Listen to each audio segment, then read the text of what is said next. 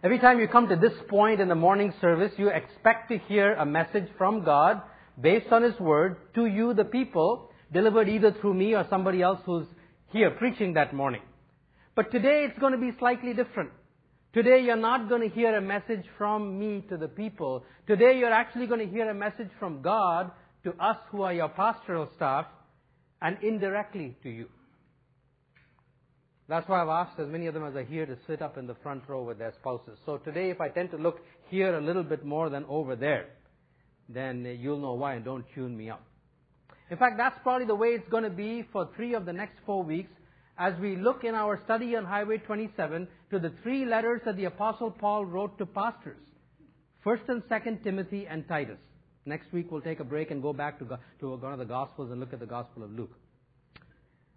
By the way, if you're visiting with us, we're just in a series of messages where we are taking one weekend for each of the books of the New Testament to kind of get a good overview of what the whole Bible is all about. Now you might ask the question, well, if it's going to be primarily a message from God to the pastors, why should we listen? Well, there's a couple of reasons why you need to listen carefully.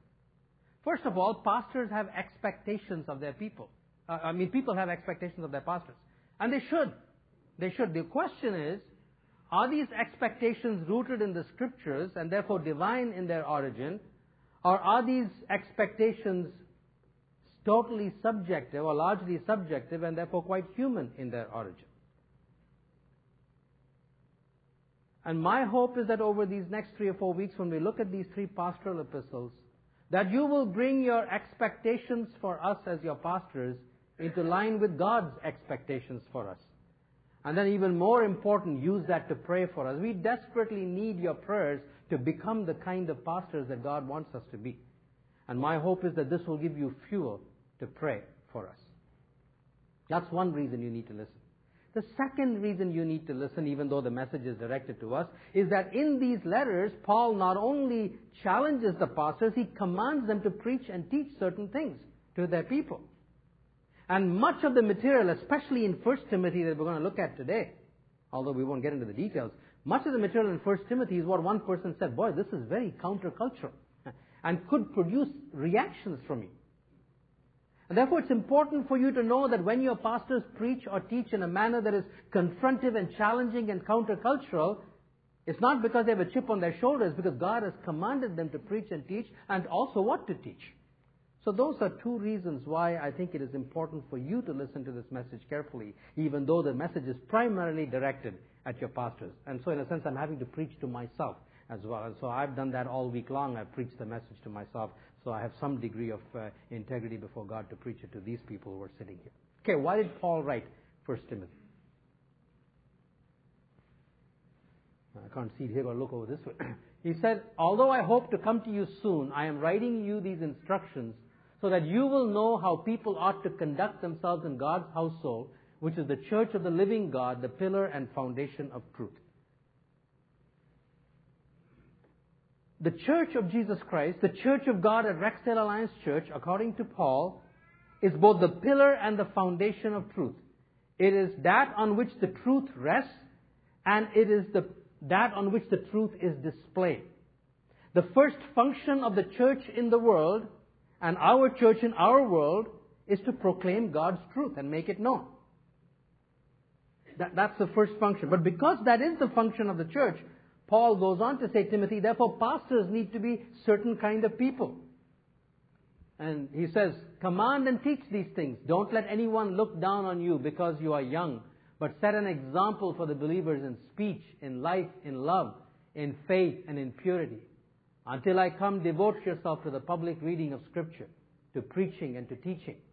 Do not neglect your gift which was given you through a prophetic message when the body of elders laid their hands on you. Be diligent in these matters. Give yourself wholly to them, so that everyone may see your progress.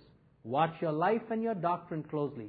Preserve in them, persevere in them, because if you do, you will save both yourself and your hearers. Because the church is the foundation and pillar of the truth, God says pastors must become the pillar and the foundation of the truth in the church, so that the church can become the foundation and pillar in the world. That's the twofold message.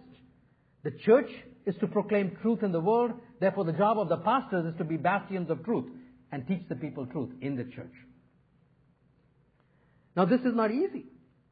Twice Paul refers to it as a fight. He says chapter 1 and chapter 6 at the beginning and the end. Timothy, my son, I give you this instruction in keeping with the prophecies once made about you, so that by following them you may fight the good fight, holding on to faith and a good conscience.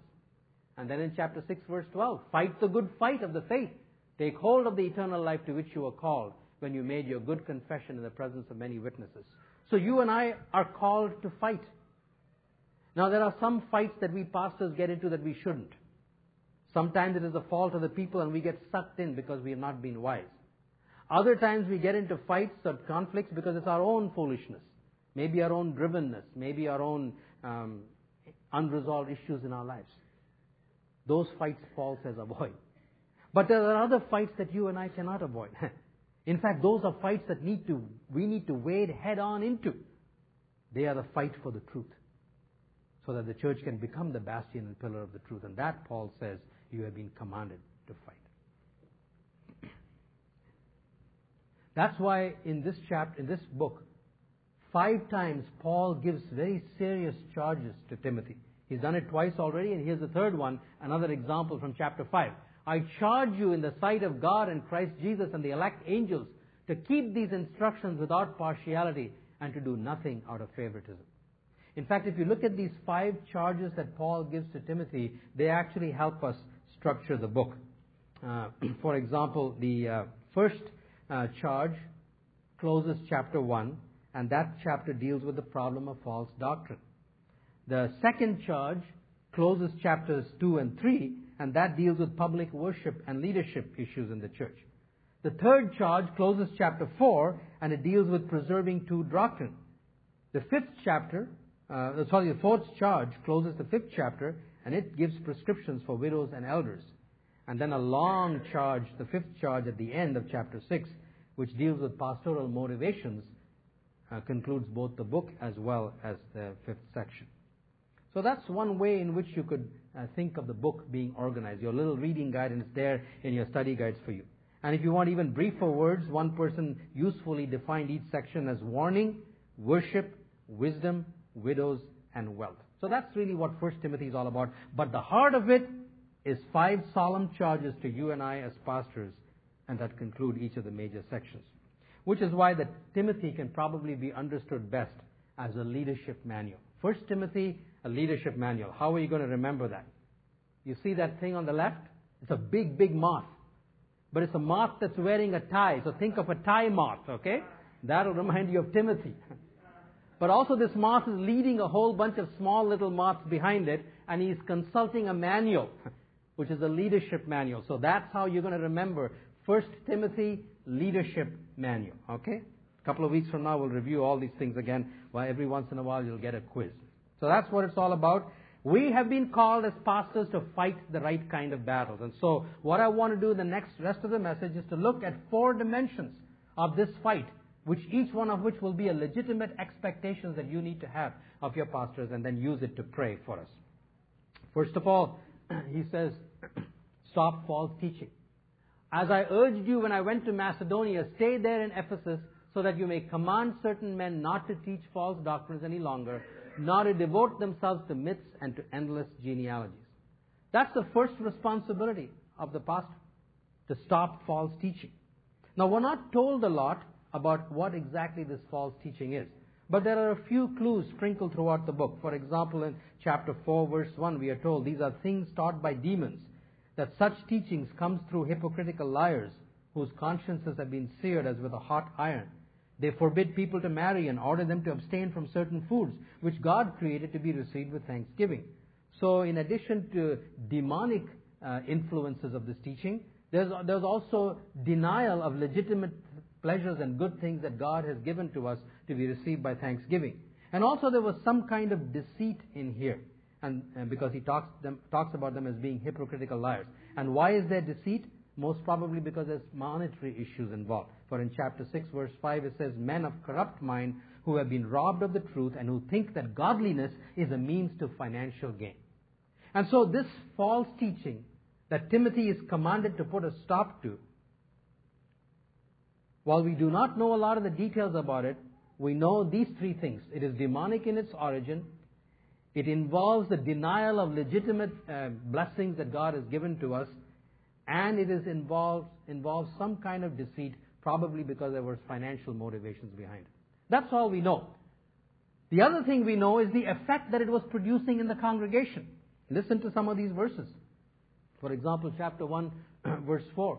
It says, these teachings promote controversies rather than God's work, which is by faith. Controversies and quarrels about words that result in envy, strife, malicious talk, evil suspicions, and constant friction between men of corrupt mind. Well, that's a pretty huge load of stuff there. That's what this false teaching was doing. It was agitating the people. And then look at the other words. The goal of this command, Paul says, is love, and I'll come back to that in a minute, which comes from a pure heart and a good conscience and a sincere faith. Some have wandered away from these. That was another effect of this teaching. Yet another effect, chapter 4, verse 1, the Spirit clearly says that in later times, some will abandon the faith and follow deceiving spirits and wandering things. They not only wander away from the faith, some of them abandon the faith as well. And then the litany continues, chapter 5, verse 14. I counsel younger widows to marry, to have children, to manage their homes, and to give the enemy no opportunity for slander. Some have in fact already turned away to follow Satan. Now it's getting even worse. They wander away from the faith, they abandon the faith, and they turn away from the faith and begin to follow the enemy. And then a couple more times in the last chapter, some people eager for money, here's yet another dimension, have wandered away from the faith and pierced themselves with many griefs. Probably because this teaching was teaching that was saying, if you do this, this, and this, you'll get more money. And so people were being led off in that direction. And finally, chapter 6, verse 21. Turn away from godless chatter and opposing ideas of what is falsely called knowledge, which some have professed, and in so doing have wandered away from the faith. See how complex this issue is? There's so many different ways that people can be seduced into wandering away, turning away, abandoning their faith. So this was the problem that was happening in Ephesus, and Paul says, Timothy, here's your number one fight. Be alert and stop any teaching that does not promote God's work. That's the first thing we're called to do. Now, what is this God's work? This is the positive side. The negative side is you stop these things that are promoting God's work. What is God's work that this thing is stopping? Well, Paul says, as we just sang in that song, it's love. The goal of this commandment to stop the false teaching is so that instead of all these divisions, there will be love and harmony. And then he tells us where this love will come from. The scriptures never leave things vaguely. They define this love. They are not some vague, mushy emotions. He says this love comes from three things: a pure heart, a good conscience, and a sincere faith. So here's a great test of good teaching. And by that virtue of false teaching. Is it enabling our people to become more holy? At the same time, is it freeing our people from all kinds of legalism? Holiness needs to come from good, strong consciences where we are convinced of the things we believe, not because somebody is forcing them on us. And of course, that will happen if it's coming from faith in Jesus Christ. This is God's work. Love that proceeds from a pure heart, a sincere faith, and a good, strong conscience instructed by God's word. As I said, people, therefore, that is your first expectation of your pastors. You have a right to expect that we will be men and women of God who will be alert on your behalf to stop any kind of teaching that produces all these negative effects and gets in the way of the Word of God and work of God, and instead that we work to teach those things that promote faith, sincerity, a strong and a good conscience, and as a result of that, a loving fellowship. That's expectation number one. Now, in order to do that, we move on to probably the central charge. If you want a job description of a pastor, here it is. Command and teach these things. Don't let anyone look down on you because you are young, but set an example for the believers in speech, in life, in love, in faith, and purity. Until I come, devote yourself to the public reading of the Scriptures, to preaching and to teaching. Do not neglect your gift which was given you through a prophetic message when the body of elders laid their hands on you. Be diligent in these matters. Give yourself wholly to them so that everyone may see your progress. Watch your life and doctrine closely. Persevere in them, because if you do, you will save both yourself and your hearers.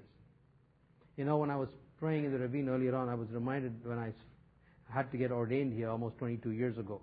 One of the papers that I had to write was on my philosophy of church ministry. And this was the verse that God gave to me. Watch your life and watch your doctrine. And then he says, set an example and publicly preach and teach. Those are the three things that God has asked us to do. Negatively, we are to stop this kind of teaching that is destructive. Positively, we are to watch our doctrine, watch our life, and set an example, and then we are to teach what is happening in our lives. And so let me just take a few moments to unpack each of those. Your second expectation is that we need to be the kind of people who watch doctrine. What does that mean? Doctrine refers not to a scattered understanding of Scripture, but to a systematic understanding of God's truth. One of my observations has been that in the church, by and large, Christians have a very fragmentary understanding of the Word of God. I often hear statements like, well, doesn't it say somewhere in the Bible that God helps those who help themselves? Actually, that's not in the Bible. That's Benjamin Franklin. But oodles of Christians think it's in the Bible. There are many, many Christians who live on the basis of, doesn't it say somewhere in the Bible that? Unfortunately, these are promoted by little promise boxes where we pull out one card every morning at breakfast and read it, with no idea of the context, where it came from. Or memorizing Scripture verses at random. Now, don't get me wrong, none of these things are bad, but they do nothing to address this issue of fragmented understanding of the Bible. And therefore, my fellow pastors and workers, one of the things that our people desperately need is for pastors who have a systematic understanding of God's Word, who not only know those individual verses, but know the larger context. That's how Jesus dealt with the devil in the wilderness. Because the devil is a past master at pulling out promise verses, and this verse and that verse. And that's exactly what he was doing to Jesus. He was throwing individual verses and half verses at Jesus. And Jesus immediately went back, and who knew all of the text of Scripture, and came right back and corrected what the enemy was doing. And so we need that kind of understanding of the Scripture so we can become men and women who know our doctrine well.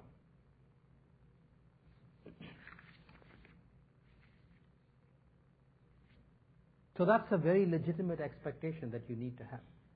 That the people that serve you as your pastors are people who have an increasing grasp of what the Scriptures say systematically about all that it speaks about, so that they can not only protect you from what is destructive, but also begin to take you beyond a fragmentary understanding of the Word to a systematic understanding. That's, by the way, one reason why we are going through Highway 27. So you'll have a systematic understanding of the whole New Testament.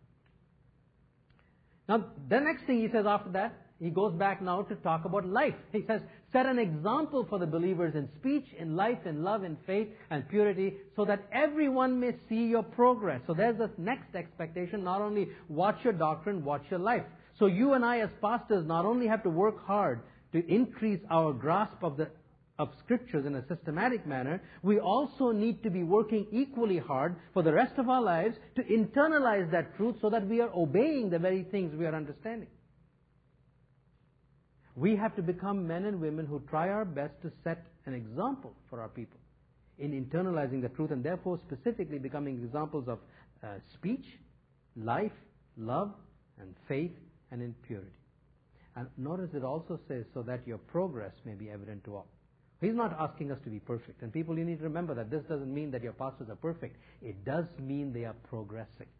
You have every right to expect that we are continuing to grow, even though there will be all kinds of shortcomings and failures in our lives. And you know that I was struck when it says, so that your progress may be evident to all. Many of you know, maybe some of you don't who are relatively new, people who've been here for a while know that we've lived in that parsonage next door for 24 years. Now, when I tell other pastors, and I get to speak to many of them and talk to them, when I tell them that we lived in the parsonage, they're horrified, because in their mind is this whole idea of, wow, my goodness, that's a fishbowl existence. Everybody can see what's going on in your lives. Now, there's a right and a wrong sense in which people should be subjecting their pastors to a fishbowl experience. The wrong sense is, of course, that you do not respect their privacy. And I've heard all kinds of horror stories about people who traipse through the pastor's house to get to the washroom and this, that, and the other, and all kinds of things like that. And I have a wonderful opportunity to boast to all these people about the kind of congregation that I serve, because you have been so magnificent in your consideration for us that it's not just a parsonage, it's our home as well. But that's a wrong sense in which churches submit their pastors to a fishbowl environment. But there is a right sense in which pastors need to be see themselves in a fishbowl. And that is in the sense that Paul is talking about. Our progress in the faith should be obvious. And you should expect to see that.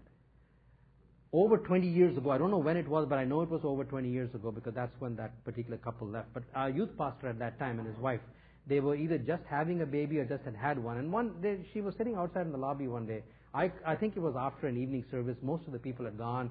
And Sheila and Vijay must have been over 8 and 5 or 9 and 10, some 9 and 6 around that time. So we were just walking along and we both talked for a while. And then I think the subject matter must have turned to parenting and all those kinds of issues. And just as I said by and we were walking along, she said, well, Sundar, we're watching you and your wife to see how your children turn out. Now, boy, sometimes that can be an unexpected, inappropriate, and unbearable pressure. On the other hand, if we are to take what Paul says to Timothy correctly, there is a sense in which they have a right to do that. And so that's what I said to her. I said, you know what, go ahead, watch. I don't know what I can guarantee you, but by all means watch. Because I knew the heart from which that comment was coming from. And I said that not because we had anything to boast. We had no idea how our kids would turn out. But I did know that Paul says, let them watch your progress in such a way that it becomes evident to all. Not by boasting, but by simply living it out yourself. So watch your life, watch your dog. So that's your next expectation, people. Your next legitimate expectation is that your pastors are internalizing the truths that they are studying in such a way that their progress is evident, not by virtue of their boasting, but without them even having draw attention to them. All right, what's next?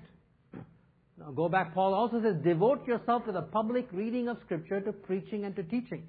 Not only are we to increase our understanding of the truth of God systematically in all that it speaks, not only are we to work hard for the rest of our lives in internalizing that truth, then we can confidently preach and teach it to our people. So long as we are moving ahead, doesn't matter if it's slowly, doesn't matter if it's fast, doesn't matter if there are setbacks, doesn't matter if there are failures. Warts and all, as we are moving on, we not only have the privilege, but we are commanded to teach these things to our people. And by the way, folks, Paul says to Timothy, he uses 4 different verbs. He says, urge your people, instruct your people, teach your people, point out these things to your people. And 3 times he says, command your people. We don't have a choice. So long as we are studying to understand the truth, so long as we are working hard to internalize that truth in our lives, we have been given not only the right but the responsibility to gently and forcefully, as the occasion demands, proclaim that truth to you so that you will follow us in that truth. Now, what are we to teach? What about the subject matter? What are we to teach? Of course, it's all of Scripture. He says, devote yourself to the public reading of Scripture, to preaching and to teaching. So obviously the truths of Scripture are foundational. But in Timothy, Paul addresses one particular thing that is going to be hard to get across. He says this, he says in chapter 4, this is a trustworthy saying and deserves full acceptance. So he's about to mention a particular truth that is so important that it deserves to be fully accepted by the people. And then Paul adds in brackets these words, and for this we labor and strive. In other words, Paul is saying it's not going to be easy to get your people to fully accept this truth. In fact, I think, at least that's what God said to me, it's not going to be very easy for you to accept this truth. That's why it's hard for the people to accept the truth. So it's a challenge, first of all, to us and to the rest of them. What is this truth? What is this truth that Paul says is a trustworthy saying that deserves to be fully accepted, and for that you're going to have to work hard, labor and strive? You know what it is? Chapter 4, he tells us, this is a trustworthy saying that deserves full acceptance, and for this we labor and strive. What is it? That we have put our hope in the living God, who is the Savior of all men, and especially of those who believe. It has to do with an issue of trust as far as the future. Hope deals with the future, not with the present. It seems to me, according to what Paul is saying, that if there is one truth that is important for us to fully grasp, but at the same time very, very hard for us to do, and therefore pastors are going to have to work very hard, first in their own lives and in the lives of their people, it is to learn to put our hope for the future in God first. Now, Paul fleshes it out later in Timothy by giving us a rival to this. There is another rival. Why is it so difficult to put our hope in God? Because there's something else that is vying for that role. And Paul addresses it in a lengthy section in chapter 6. It's money. He says and he talks about two kinds of people who want to be rich and people who are rich. People who want to be rich look what it says, they fall into temptation and a trap and into many foolish and harmful desires that plunge men into ruin and destruction. For the love of money is the root of all kinds of evil. Some people eager for money, because of this kind of teaching that was going on there, have wandered from the faith and pierced themselves with many griefs. But you, man of God, flee from all this. So there it is, coming to us first. Flee from all this. Flee from all this and pursue righteousness, godliness, faith, love, endurance, and gentleness. Fight the good fight of the faith. Take a hold of eternal life to which you were called. So obviously, this is something you and I are going to have to fight about, which means we are just as tempted as anybody else for acquisition. And then for those who already have, and this is where the hope issue gets sharpened, command those who are rich in the present world not to be arrogant, nor to put their hope in wealth, which is so uncertain, but to put their hope in God. That's why it ties back to that verse in chapter 4, who richly provides us with everything for our enjoyment. Command them, so it's not that they cannot enjoy good things. He said, but also command them to be good, to be rich in good deeds, and to be generous and willing to share. In this way they will lay up a treasure for themselves as a firm foundation for the coming age, so that they may take a hold of the life that is truly life. I mean, this is worth a couple of sermons by itself. In fact, those of you who've taken base 2, Tom G. devotes a whole hour to this particular aspect of discipleship. But I just want to mention a few things in the context of today, this matter of hope. Few things that came to my mind as I looked at these two. First of all, it reminded me of the fact that we live in a society where the greatest temptation to substitute hope for something else than in God is money. Because it visibly provides many things that we think that we need. And those who hope in money and therefore want it, he says, eventually pierce themselves with all kinds of grief. Because that love of money is the root of all evil. Money isn't, the love of money is. On the other hand, those who have wealth and hope in it, what it does for them is to keep them hoarding that and trusting in it, and therefore not being able to release it. First of all, not to enjoy it, and then not to release it for the doing of good to other people. And in both cases, Paul says it interferes with taking a hold of life. Look what he says. In this way, you will take a hold of life that is truly life.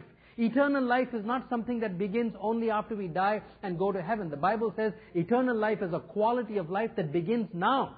And one of the biggest obstacles, it would seem, to taking a hold of that eternal life now is putting our hope in money rather than in God. Which says that as we begin to learn to let go, as we begin to learn the joys of giving, if we have lots of it, or refusing to make it our primary pursuit in life if we don't, is one of the keys to the enlarging of our souls and entering whole new experiences in our life with God. And I bet you if I took time to ask for testimonies, there'll be dozens of you who could stand up and say, when I hoarded, I had no joy. When I began to give, I began to experience whole new kinds of joy. And he says you actually lay up treasure in heaven. What does he mean by that? You know, Jesus said, wherever your treasure is, there your heart is. This treasure is closely linked to our hearts. If we value and treasure the promotion of God's work, sincere faith, good conscience, purity of heart, love in a congregation, the advancement of His kingdom, and we begin to release resources for that, he says something happens to your heart. Your heart goes where your treasure goes. And of course, if your treasure is in the kingdom of God, your heart is in the kingdom of God, and you're laying up treasures for the future, not because God is going to dole you out a reward, but that's what heaven is all about. It's all about God. And so as our hearts are going there right now, we just kind of waltz into heaven and just one step from here to where we are going. On the other hand, it would seem to imply that to the extent that we are putting our hope in things and not in God, and therefore either pursuing more money or hoarding the money that we have, or whatever else, not just money, it's anything that we have, then our hearts get shrunk. Or we're not able to enjoy the things that are the essence of heaven. And so Paul says this is a saying that is worthy of full acceptance. And for this you and I are going to have to labor and strive in our own lives and in the lives of other people. So there's your fourth expectation, people, of your pastors. Not only that they will be alert to and stop any teaching that does not promote God's work, which is love. Not only that they will be men and women who will watch their doctrine and then watch their life, but that they will also be men and women who will forcefully and emphatically teach what they are practicing, and especially in this area of hope, to letting their own lives of generosity demonstrate. You ought to expect us to live before you in such a way that you know that we are hoping in God more than in things. And then follow that yourself. So that's at heart the message. And he adds one more thing. He says, be diligent in these matters, give yourself wholly to them, persevere in them. In other words, what that is saying is, becoming these kinds of men and women ought to be the primary focus of our lives. We can't be dabbling in 5 other things. If we are called to be pastors, if we have been entrusted with the gospel of Jesus Christ, this kind of life is to become our preoccupation. If they wake you up in the middle of the night and say, hey, what are you living for? I know what I'm living for. Am I there yet? No. Do I fail? Yeah, probably quite often. But I know that's where I'm going. Give yourself wholly to them. Which means we have to watch for leaks of our energy and leaks of our attention. And there's plenty of those. And to keep pulling them back again to say, this is what I've been called for. And you have a right to expect us that way. Now, let me finish very quickly by saying, what then is our expectation for you? If these are your legitimate expectations for us, what is our expectation for you? And of course, one obvious one is that, of course, you will follow. One obvious one is that you will follow us in these things. But Paul in Timothy says there's something even more important. For in chapter 2, verse 1, he says, I urge then first of all, notice the emphasis, first of all, I urge then first of all that requests, prayers, intercession and thanksgiving be made for everyone, for kings and all those in authority, that we may live peaceful and quiet lives in all godliness and holiness. This is good and pleases God our Savior. We need your prayers more than anything else. If this church, like every other church, has to become a bastion of truth, both the foundation and the pillar of truth in this society, then your pastors are going to have to become bastions and pillars and foundations of truth in the church. And we're only going to be that way if the church first of all prays. We've been told that this is a fight that we're in. And if we're in a fight, we need you to be our shield. And I'm so thankful. I'm so thankful for many of you who pray regularly for us, your pastors. Some of you prayed every day, as one man did, I know, for me. Others of you prayed for us, pray once a week for us. Some others take one particular person and pray periodically.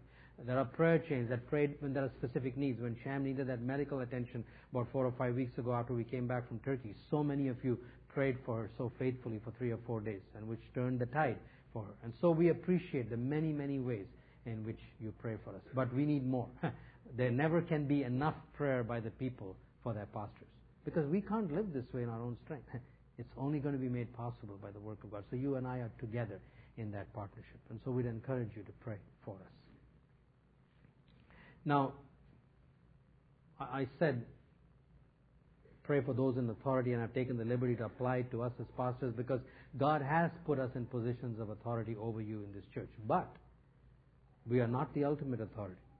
We as a pastoral staff are subject to the elders board of this church. They are the ones who are the ultimate authority in this church. And so, as I was bringing this message to a close, I thought, what could be more appropriate? What could be more appropriate than to have all the pastors and their wives come up here and have, if any elders are here at this time, to join us, and Frank Buchanan is going to do this right away. And as your representative, he's going to pray for us that we might become these kinds of men and women and that you might continue to pray for us. So I'd like to have you come on up. And elders, if you come just surround us, and Frank, will you pray for us? Shem, can you just be the mic? My blessing for you is that as you have worshipped God, that you have received those things that cannot be shaken. That's what the writer of the book of Hebrews said. We are receiving a kingdom that cannot be shaken. And I trust that today, as you have worshipped Him, that God has built into your life all those things that when you encounter those events in the week that you know nothing about, that all of a sudden you will find the joy of the Lord as strength rising up within you, and you will not be shaken in the face of whatever awaits you this week. Go in Jesus' name.